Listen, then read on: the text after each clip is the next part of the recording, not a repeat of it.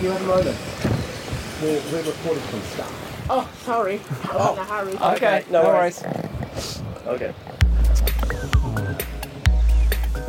Tech Stuff 2020 election podcast. No mai, haere mai, ki tic tic, Stuff's 2020 election podcast, mo te rahuroi, whiringa o nuku tukau, ko Adam Dunning, tēnei. Ko Eugene Bingham, tēnei. Tēnā koutou katoa. We bring in the news, some of the more unusual things about this election, and then we slow things down to focus on one particular kōrero. There are 7 days until the election. So as you may have figured out from that kind of chorus at the top of the show, Eugene and I got out on the streets this week. We wanted to find out what people were still wondering about the cannabis and euthanasia referenda. And after we'd collected those questions, we went and found the answers. Like proper journalists.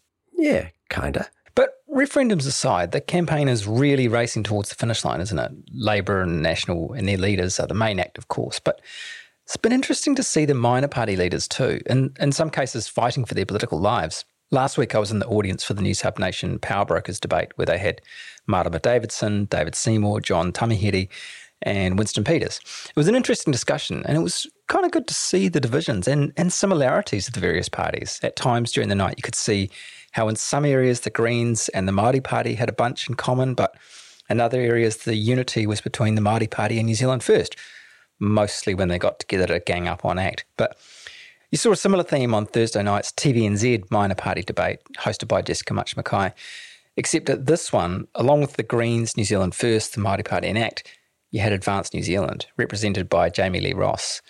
He certainly seemed to be the odd man out, the only one who said he wouldn't want a COVID-19 vaccine if one became available, for instance. It's the Wild West, isn't it, being in a smaller party? The polls suggest that ACT's looking pretty secure, seeing they're consistently polling around 7 to 8%, but after that, things become less clear. The Greens are sort of teetering on the edge of the 5% they need, and it will really come down to results on the night and maybe those overseas votes, which they usually rely on. Meanwhile, New Zealand First is in the last chance saloon, really, seeing they're polling well below the 5% threshold. And if the Māori Party want a seat at the table, they'll be needing an electorate seat by the looks of it. As for Advance, well, it looks a bit more like a retreat into the background. The party is barely registering, and as for any dreams that Bilika Te Kahika will steal the Te Tai Tokoro seat, well, he had 1% support in a poll of that seat done for Māori TV. Okay, I think now it's time for me to say, Eugene, what's been happening? Labour is promising a shake-up of the criminal justice system with a big emphasis on reducing the prison population and ditching the 3 strikes law, which ramps up the consequences for repeat violent offenders. National says it will set up a special managed isolation system for vineyard workers to get foreign workers into the country to help the wine industry. And the great cheese roll scandal of election 2020 has had a sequel. Bear with me. So, a bit of background first. Our Stuff colleague, Hamish McNeely, based in Dunedin, he's all across cheese roll consumption whenever party leaders roll into town. Generally what happens is, sooner or later, said visiting politician will engineer a photo op with that southern, cheesy, bready delicacy.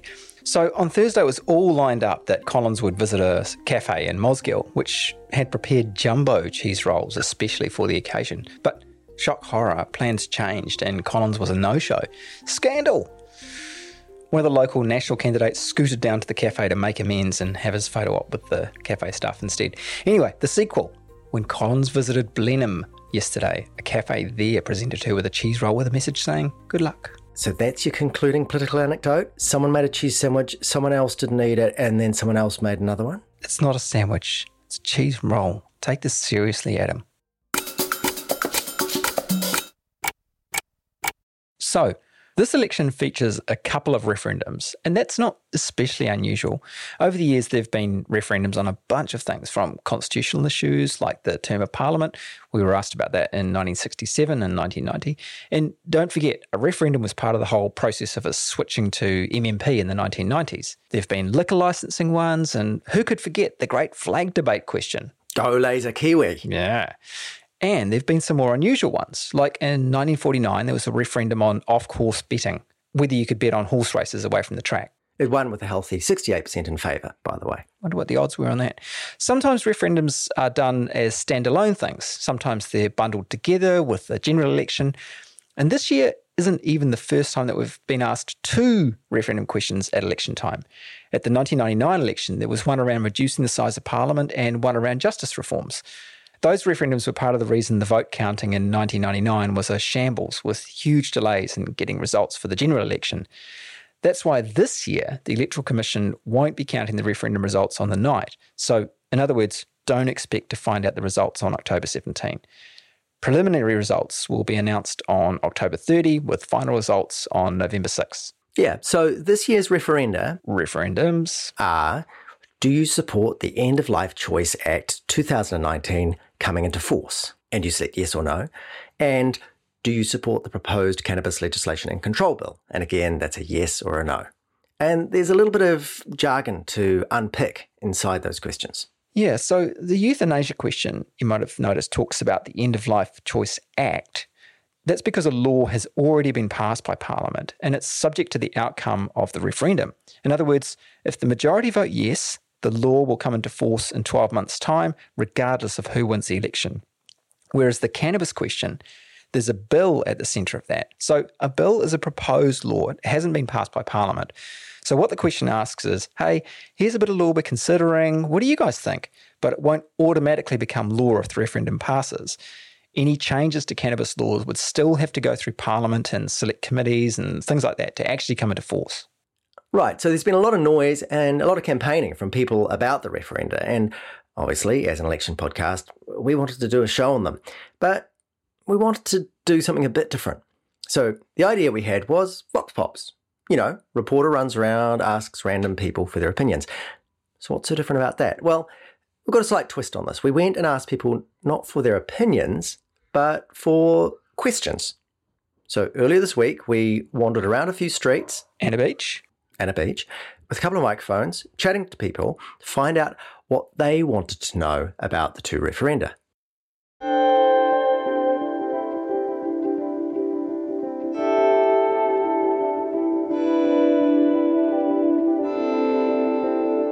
Some of the things people were wondering were really deep and almost philosophical. Sometimes people realise mid-question that they already knew the answer. Yeah, how do I work out how the pros and cons? Well, I know what to do really, don't I?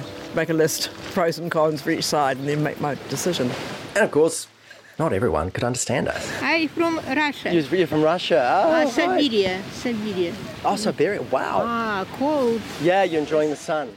But most often, we found that people have really interesting, insightful questions and thoughts. And some of those questions were quite fundamental. Like, my name is Camila Guarnizo, and I want to know, how do I vote for the referendum? Okay, I think we can answer this one. So when you get your voting papers at the polling place, they'll give you the referendum papers as well as the general election papers. In other words, you vote on the referendums at the same time as you cast your candidate and party votes in the general election. And just a side note, it's not compulsory to vote in the referenda.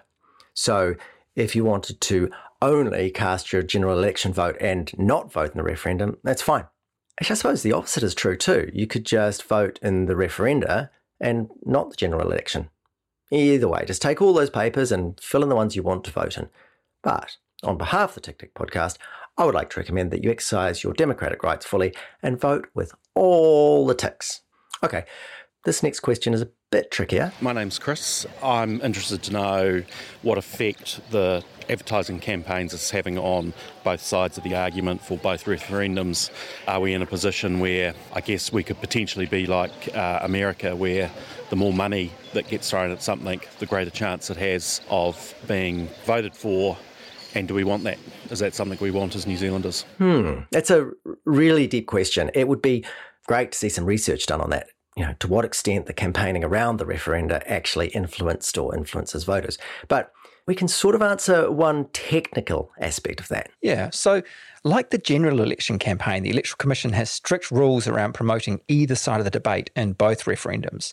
If you're going to try to persuade voters one way or the other, you need to include a promoter statement so people know who is pushing that particular message. And that's for transparency's sake. There are also spending limits. If you spend more than $13,600 over the 2 months leading up to the vote, you need to register with the Electoral Commission. And that register is a public document, so anyone could go to the Electoral Commission website and have a look. If you spend more than $100,000, you need to file an expense return with the Commission. and you can't spend any more than $338,000 per referendum. You've probably seen all the hoardings and billboards up and maybe seen ads online or on telly or in newspapers and so on. There are lots of groups promoting one side or the other, yes or no, in both referenda, which is what makes it quite tricky finding neutral answers to the questions we collected from the street and the beach. So we've turned to our colleagues who have been doing excellent reporting on the Stuff website. Hannah Martin, I'm a health reporter at Stuff, who is looking into the coverage on the End of Life Choice Act referendum. And Joel McManus, I'm a reporter for Stuff, and I've been part of the team covering the cannabis referendum. Okay, let's start with the cannabis referendum, the one that asks, do you support the proposed cannabis legislation and control bill? Let's see what answers Joel has for our Vox Poppers.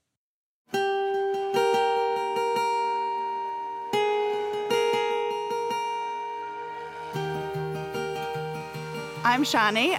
Why can't we buy it online? So the bill we're voting on in the referendum, the government has released sort of the proposed bill and the proposed rules. This still could change. In the current form, the law would allow people over the age of 20 to buy cannabis from licensed outlets. You can buy up to a maximum of 14 grams per day in one purchase. You can also grow up to 2 plants at home with a maximum of 4 plants per household.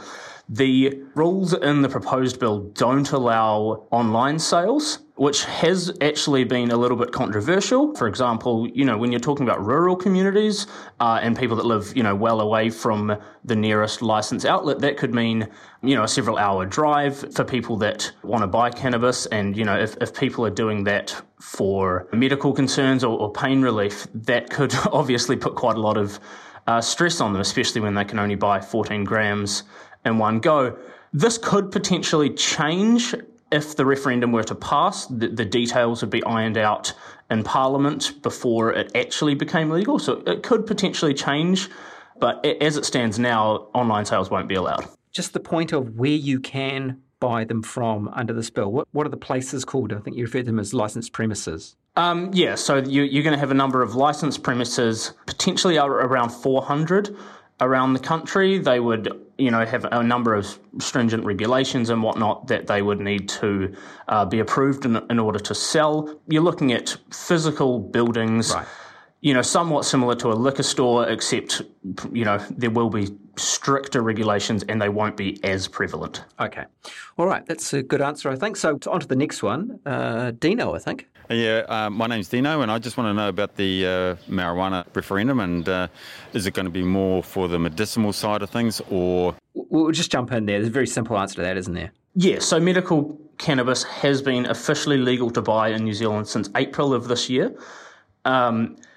You will have seen potentially some of the advertising for this referendum talking about medicinal needs. The New Zealand Drug Foundation, which is in favour of the yes vote, has been pushing that. That's largely because the current medicinal cannabis that is available is really expensive. The only currently approved product is a nasal spray called Sativex, which can cost about $1,000 a month. So some medicinal users are still supporting this referendum because it would essentially make it cheaper and easier for them to access. Okay, all right. We'll carry on with Dino's question. And I just want to know what's going to happen with monitoring and controlling the growth of the marijuana and the sale of the marijuana in the plant form, because, I don't want to see it being mixed, with meth or anything like that there. I want to know what the control is going to be on the growing of the marijuana. Yeah, Dino raises a really good question, because obviously in the current black market environment, that is a fear that a lot of people have, that something they buy might be laced with some sort of strange product. So under the proposed bill, what we'll see is a new government agency formed called the Cannabis Regulatory Authority. They will set the rules around the products, like what needs to be on the label, how strong products can be, when new products come to market, what's going to be allowed to be sold. So the initial limits we're seeing suggested, which again could change, are that a 15% THC is the maximum for regular herb cannabis, and you're talking 5 milligrams per package for edible products. So for context on how strong that is, it's obviously hard to tell what most weed in New Zealand is at the moment because, again, it's on the black market, but 15% is probably about average or slightly below. You can get some product as high as about 25. There's also specialty concentrates, which can be way higher.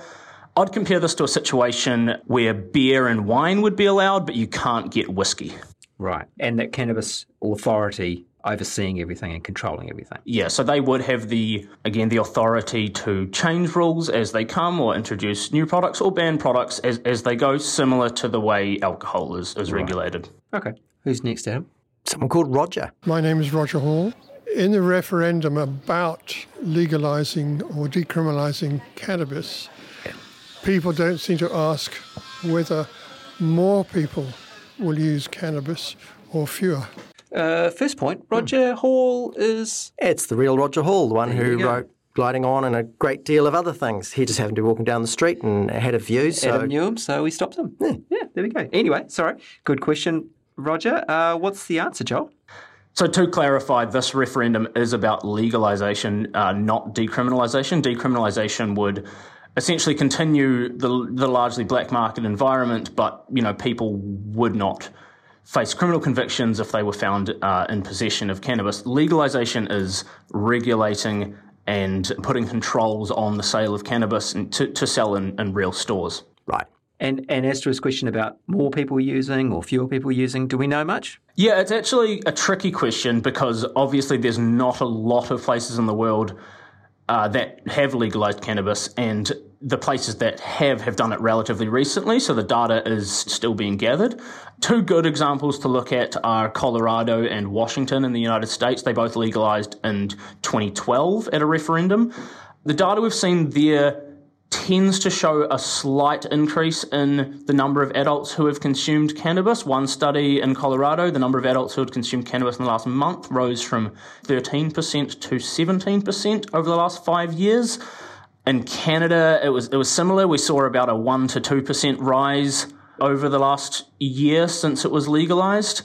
It does seem to suggest more people are using it, but certainly not significant numbers. It's not like suddenly everyone in the country is just smoking up all the time. Yeah, it's a tricky one, isn't it? Because of that black market at the moment. There's a lot we don't know. Yeah, exactly. And any surveys done asking people about, their cannabis consumption, naturally has some issues in a black market environment. People aren't going to want to admit to that. But if it's legal, suddenly, people are a bit more open to it. So it is a bit of a tricky question. Massey University does that study, don't they, where they ask about drug use. Do you happen to know what we know about cannabis use at the moment?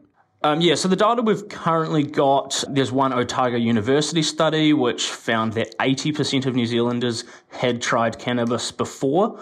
Another poll recently found 56% of New Zealanders had tried cannabis, and of those, 12% were regular consumers, which would generally tend to line up with the data we see from overseas.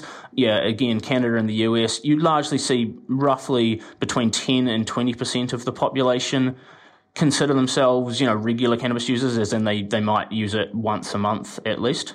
All right, next question. This is Jim. Jim Hall is my name, yep. Ultimately, will this have a worse effect on lower socioeconomic Polynesian young people than the status quo at the moment? So I guess that question is around harm, I guess in terms of health and criminal prosecutions. What would happen, do you think, and have people looked at this? Yeah, so the police do have a tool called the Drug Harm Index, which estimates the social cost of various drugs. The social cost to New Zealand of cannabis is sitting at about $1.3 billion a year, though the impact of that is very different to other drugs such as methamphetamine in that largely those aren't health costs, they're costs to society in terms of, crime and feeding the black market and whatnot, which is a major concern in the cannabis space because that's how you buy it at the moment. What we do know about Polynesian youth, they are statistically more likely to smoke cannabis than the general population. And we have seen that for people that start smoking cannabis under the age of 16, there are some health impacts there. So those Polynesian youth are certainly at more risk right now from a health perspective. The question comes down to whether the restrictions under the proposed law would make it harder for youth to access than the situation right now. The other obvious issue for Polynesian youth is policing, in terms of being disproportionately targeted and disproportionately more likely to be charged for cannabis offences. So last year there were just under 6,000 charges for cannabis offences in New Zealand. That number has decreased by quite a lot over the last decade. But of those people, 44% were Māori and 10% were Pacifica. So that's a hugely disproportionate number of people facing criminal charges for cannabis possession and possession of cannabis pipes and whatnot. And of course, that's been one of the big points that's been made by the yes vote people, isn't it, is around reducing criminal prosecutions against Māori and Pacific people. Exactly, and you do see that bear out in the polling. Polling consistently shows massive support among Māori. We're talking high 60s, low 70s percent in terms of support for this referendum. So that clearly shows that Māori communities are feeling the impact of this policing and, want to see reform. All right, and our last question. Hi, my name's Lisa. My biggest concern is how we're going to control the use of it with youth in schools and what sort of screening we have from the school. Should they be using it the weekends or after hours? Okay, pretty straightforward question there. What do you think?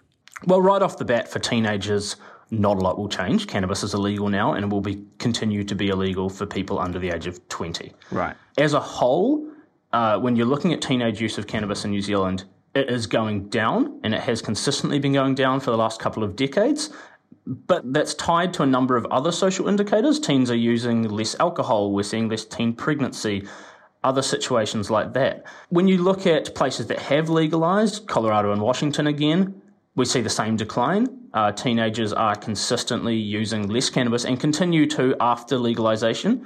But it's hard to necessarily tie that to legalisation because it has been declining for a long time. So under the proposed bill, there will be really strict rules around supplying cannabis to people under the age of 20. You're talking of up to a 4-year prison term for selling cannabis to someone under the age of 20. Wow. There's also provisions around smoking and vaping cannabis in places in the presence of people under the age of 20. For teenagers who are found in possession of cannabis, the rules are different. They're not going to be hit with the hard arm of the law. A person under the age of 20 found in possession will not face conviction. They'll see a health-based response. You're talking education, social services, possibly a small fee or fine. But it's really clear that the government is not trying to throw the book at people and, see a whole lot of teenagers with criminal records for cannabis possession. Lisa also talked about screening of kids for drugs, which made me wonder about drug testing in workplaces. Will that continue in the same sort of vein as it has while cannabis was illegal? Yeah, there's actually some interesting studies out of Canada about this. So obviously, cannabis use in the workplace depends massively on what kind of workplace it is. If you're driving heavy machinery, you naturally do not want someone on cannabis. If you're a marketing creative, it's probably not super concerning. So in Canada, I think these studies showed about 8% of workplaces actually allowed cannabis or weren't particularly concerned. And in general, the number of people consuming cannabis before work was very, very low, nowhere near that. The difference, I guess, what you're looking at here is that a number of workplaces that, again, like work in heavy machinery right now, will do urine tests and whatnot, which can pick up any form of cannabis use from the last 2 weeks. So you're not really testing whether someone's showing up to work high. You're testing whether someone has ever consumed cannabis, which will, need some potential changes if it's legalised, because it's perfectly fine for someone to be smoking cannabis outside of work if it's legal, just as long as they're not showing up to work impaired. That probably means the need for better testing systems in some workplaces. Blood testing or saliva testing is a lot more accurate in terms of picking up recent use than a urine test. But the other thing that we really see is that employees become a lot more open to it when it's legal, that they're not trying to hide their use from their workplaces, so that they're far more comfortable telling their boss, yeah, I might have used 2 weeks ago, but I'm certainly fine now, or something like that. It makes it more open and available for people to talk about.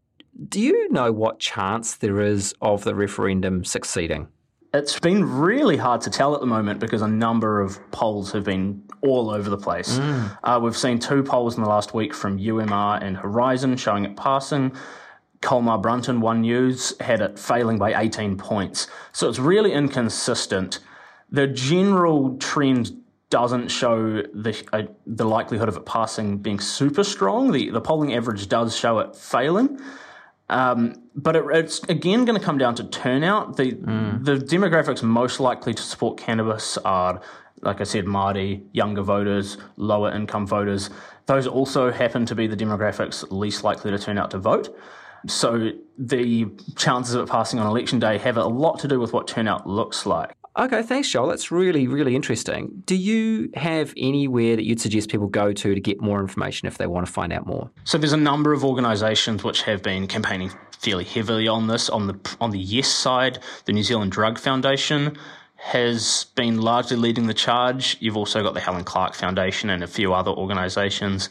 The big organisation on the no side is a group called Say Nope to Dope. They're a collection of religious groups and various lobby organisations and anti-drug campaigners that have sort of teamed up to push the no vote.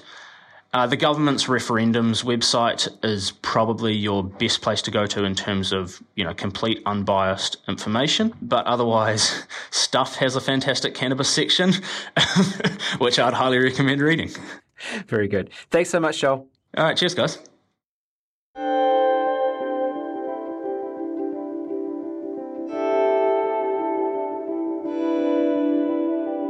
Right, next, the euthanasia referendum. Stop it. No, seriously. It's just one referendum, singular. Oh, yeah. Anyway, the question for that one is, do you support the End of Life Choice Act 2019 coming into force? Here's Hannah answering the questions we collected. Hi, my name's Nadine. I actually would like to know how tight they're going to make the rules to actually introduce the bill so that they don't have the situation abused or the system abused. All right. It's a good question. It's a big question. In essence, the Act is very specific in who it is for and who it applies to. The main parameters being that it is for terminally ill New Zealanders who have less than 6 months to live. So these people, as it is described in the Act, need to be in an advanced state of irreversible decline in physical capability and need to be in unbearable suffering that cannot be eased in a manner that they feel is tolerable. They also need to be competent and able to understand and make an informed decision about assisted dying. So those restrictions, those regulations do mean that we are talking about what is likely to be quite a small group of the New Zealand population. And in terms of, so I've decided that that's what I want to do, what are the steps that need to be taken before it can actually happen? What you do is you make this decision, you broach the conversation with your healthcare practitioner, and whether they want to actually be involved in the process is something quite different, and we'll come to that later. But they need to then assess that you meet a number of criteria. So your age, whether you're a citizen, a permanent resident, and these parameters around terminal illness. Then they need to assess your competence, and so does a second medical practitioner. If they both agree that you are eligible, you then pick a time, a place, a method for ingestion, essentially what you want your death to look like. If they are not sure, they call in a third option, a psychiatrist who then assesses your competence to make this decision. Nadine, I hope that answers your question. Who's next? Peter. I'm Peter. Is there going to be enough support for these people? Not necessarily any groups that are tied to a political party or a religious group or an end-of-life pressure group, but just a lovely balanced kind of support that everyone would need in that situation. I think I would. So I think what he's saying is what information is going to be available, what support's going to be available?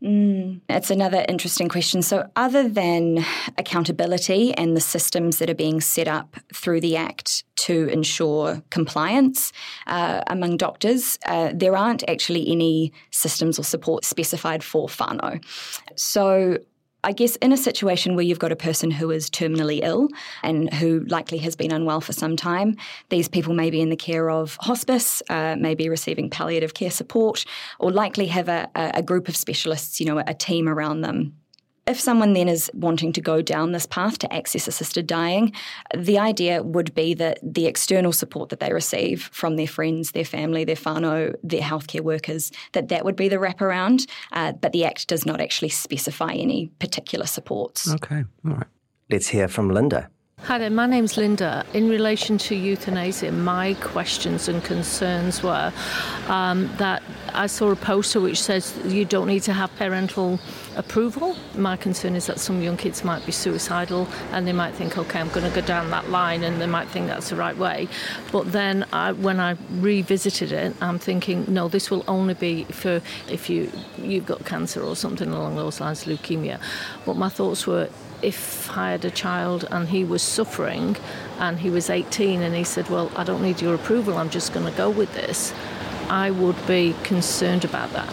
So Linda's got that concern about age and the age limits and what would happen if somebody who was 18 wanted to go through with it. Yes, I've seen some of those billboards myself, which are saying that young people can access a lethal dose without parental consent or parental knowledge. I think, though, it is important to remember that 18-year-olds in a legal context are considered adults in many different areas in New Zealand. But these are 18-year-olds who, again, are suffering from terminal illness. That's really key here. So these are not 18-year-olds who are potentially struggling in other facets that come with being a young person. These are people who are sick and who have less than 6 months to live. So under the Act, a doctor needs to ensure that a person of whatever age has had the opportunity to discuss their wishes with their friends and family. However, people are not obliged to do so. So there is nothing in the Act that says a person needs to consult with anyone. The decision is theirs. So doctors do need to make sure that the opportunity has been taken. But hypothetically, yes, a person could access assisted dying without telling their wider friends and family. However, again, if this is an 18-year-old that we're talking about who, say, has cancer or another long-term debilitating and degenerative condition, I would suspect that family would likely be involved in these conversations. Okay, but there's nothing specified in the Act.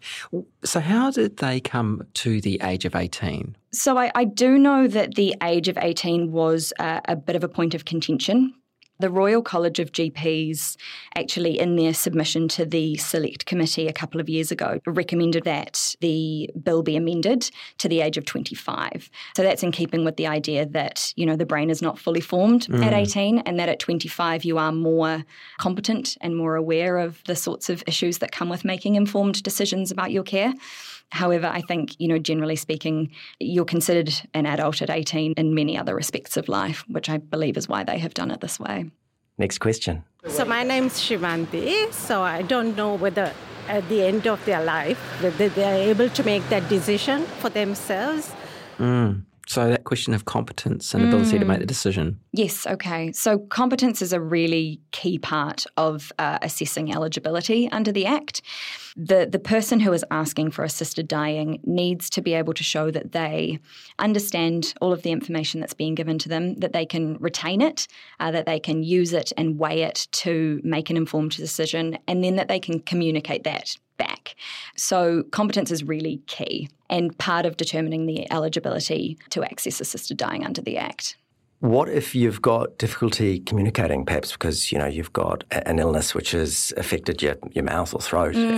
How do you communicate these wishes? There's no specific means by which you need to communicate. It doesn't need to be verbal. It can be written down. Similarly, if you then decide that you don't want to take part, you can also opt out in a means that does not need to be verbal. There are no specific words in the Act that you need to say, no particular phrasing or terminology.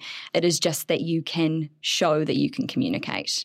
As with asking your medical professional to access assisted dying, it's the patient's decision at every step along the way. So they are the ones who get to determine when they would like to access assisted dying, what that might look like, the method, the time, the place.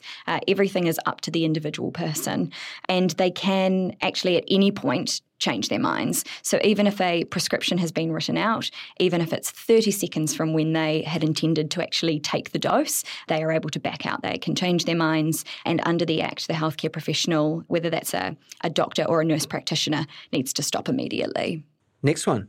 My name is Kamala. Just asking about if the family member is more important or a doctor. Okay, so Kamal is asking who's more important in the decision-making process, the family member or the doctor, which I guess gets to that question of coercion and people being put under pressure. What does the Act say about that? The decision itself rests solely with the person at the centre of this. So family need not be involved under the Act, though I suspect, obviously through the encouragement to do so, that they will be involved in these conversations. But one of the big issues, one of the big concerns that is being raised about the Act from a number of groups is the issue of coercion. So coercion isn't the word that they use in the Act. They refer to pressure. But written into the Act is the notion that doctors need to do their best to ensure that a person is making the decision free from any external pressure. What that looks like and the conversations that happen around that are going to be very individual. People have raised the concern, though, that coercion is very difficult to detect at times, can be very subtle, but the idea is that through the eligibility process, through determining someone's fitness, competence to make a decision, that in those conversations a doctor should be able to glean whether they believe there is any pressure coming from any external parties, and under the Act is also then required to completely stop the process and to notify the registrar, which is a role that is set up from the Ministry of Health. The Director General of Health, Dr. Ashley Bloomfield, will appoint a registrar should this come into force, and that process will stop if they believe that there is any coercion. Okay. And the pressure can go both ways, can't it? It can be, grandma has made the decision, the family don't want her to go through with it. They can't overrule her. Yeah, that's correct. The decision rests squarely on the person who is making that call. The Act also doesn't allow for any advance directives. What's an advance directive?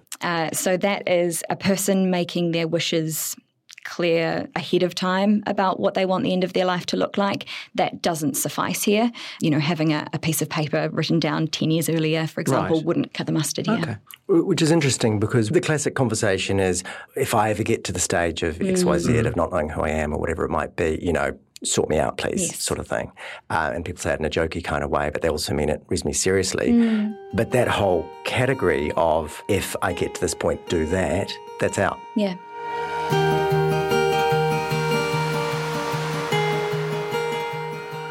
Hannah, thank you. Those are great answers to those questions that people had. Is there anything else that people should know? You've mentioned doctors, for instance, a couple of times. Yeah, so the role of the doctor is an important one under the Act. Now, it's important to note that doctors are not obliged to take part in assisted dying if they do not want to do so.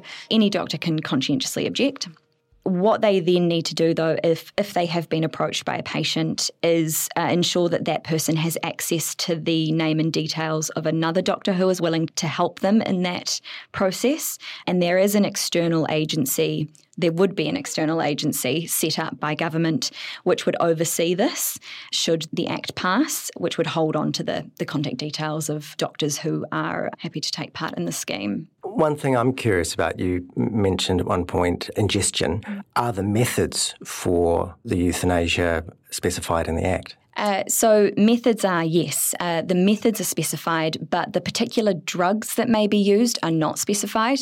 That is more to do with the fact that if this were to pass into law, over time the drugs that they use may change. But it's always drugs? Yes, correct. So there are 4 methods that are detailed in the Act. So the first one is ingestion, so self-ingestion, where you take the dose yourself. In Australia, in Victoria, which has had assisted dying for a little over a year, the most common method is a drink, a suspension of a drug called pentobarbital, which is in a liquid, and you drink it. So yes, you can either self-ingest, you can have the drug administered intravenously, so into a vein through a needle, which you administer to yourself. Then there are two methods that allow for a medical professional to administer this to you, say you're unable to do so yourself.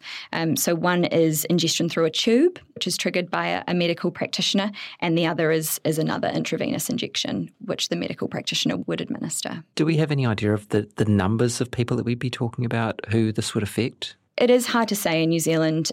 Proponents of the Act do say that because of the restrictions and the scope of who this applies to, that we are talking about a small number of people here. We do know from looking at Victoria that in the first year that they had assisted dying laws and quite similar laws to what is proposed in New Zealand, that 124 people accessed assisted dying. 104 of those were able to take the lethal dose themselves, and 20 had that administered by a healthcare professional. It's not an insignificant number, but it is a small group. And how does Victoria's population compare to New Zealand's population? Yeah, so Victoria has a larger population than New Zealand. They're at about 6.7 million.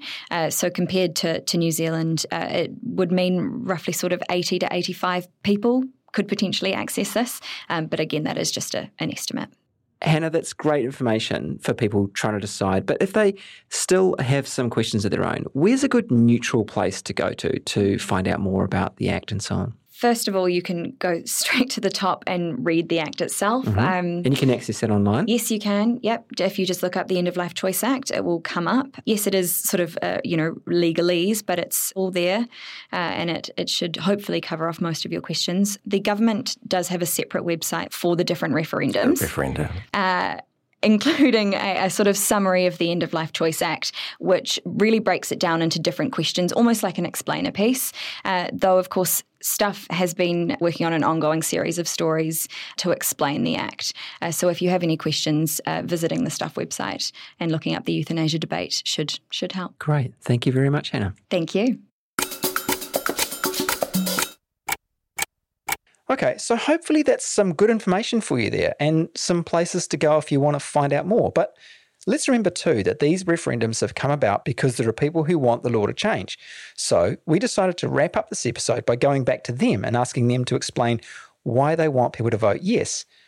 We figured that in a way the onus is on them. So we went to two MPs who have been pushing for these changes and said, you've got 90 seconds, give us your best argument as to why someone who's still undecided should vote yes. First up, let's hear from ACT leader David Seymour on euthanasia. Voting yes on the End of Life Choice Act referendum is really a question of what sort of society we want to be. We know that some people suffer terribly at the end of life despite the best palliative care. I travelled literally from Kerikeri to Gore campaigning for this law, and I heard so many of those stories that we need change. We need to give people the kind of control and dignity in their death that they've had throughout their life. There's also a question of whether this law is safe. I want to tell you unequivocally that it is a safe law. It has more safeguards and legal requirements than any other end-of-life decision-making process by a long shot. And I don't have time to go through all of the details in this short pitch, but just ask yourself, if it was really as bad as certain opponents who would say anything want you to believe, how is it possible that after 15 years of having a much more liberal law, 88% of Dutch people and the Royal Dutch Medical Society still support their law? The only way that's possible is if the law is safe and it gives compassion and choice to people who badly need it. I hope that you will vote yes to make New Zealand a compassionate society in this respect too. And on the cannabis question, Green MP Chloe Swarbrick. The cannabis legalisation and control referendum is not about whether you like, use or support cannabis. The cannabis legalisation and control referendum is about what kind of legal response we want to the substance of cannabis. Cannabis which can cause harm. So we need to recognise that our legal response can either aggravate or mitigate that harm. Right now, under cannabis prohibition, the Prime Minister Chief Science Advisor's report shows that nobody who wants it isn't getting their hands on cannabis. And arguably, the situation is all the more harmful because you have black market dealers that do not check ID, do not care for the potency nor the quality of their product. Under a legally regulated market, there would be duties of care. There would be limitations on who could access it, a limit of R20, for example. Purchase limits. There would be taxation, which could be ring-fenced and ploughed into mental health and addiction supports. Under the criminal status quo, you also have the horrible situation whereby there is disproportionate criminalisation of Māori. 1,300 convictions for cannabis for Māori per year, despite knowing that 80% of New Zealanders will use cannabis by the time they're 21 years old. Don't we want to take this issue out of the dark, put it in the light, and deal with it with maturity and evidence base to reduce that harm? Right, I think our work here is done. Ultimately, as Jacinda Ardern keeps saying, the decision is yours. Find out what you need to, get yourself informed, and vote. Tick, tick. And tick, tick. Yeah. That was the Tick Tick podcast. Mō te rahuroi, whiringa unuku te kau. I'm Adam Dudding, here's Eugene Bingham. Thank you to Hannah Martin, Joel McManus, and all the people who share their questions with us, Suzanne McFadden, Catherine George, Janine Fennick, and Carol Hirschfeld. You can find us on all the podcast platforms even. And if you want to get in touch with us, you can email ticktick@stuff.co.nz. If you want to support Stuff's journalism financially, go to the link on the Stuff website, stuff.co.nz. Ka kite a te rā wiki, the last of the campaign. Mā te wā.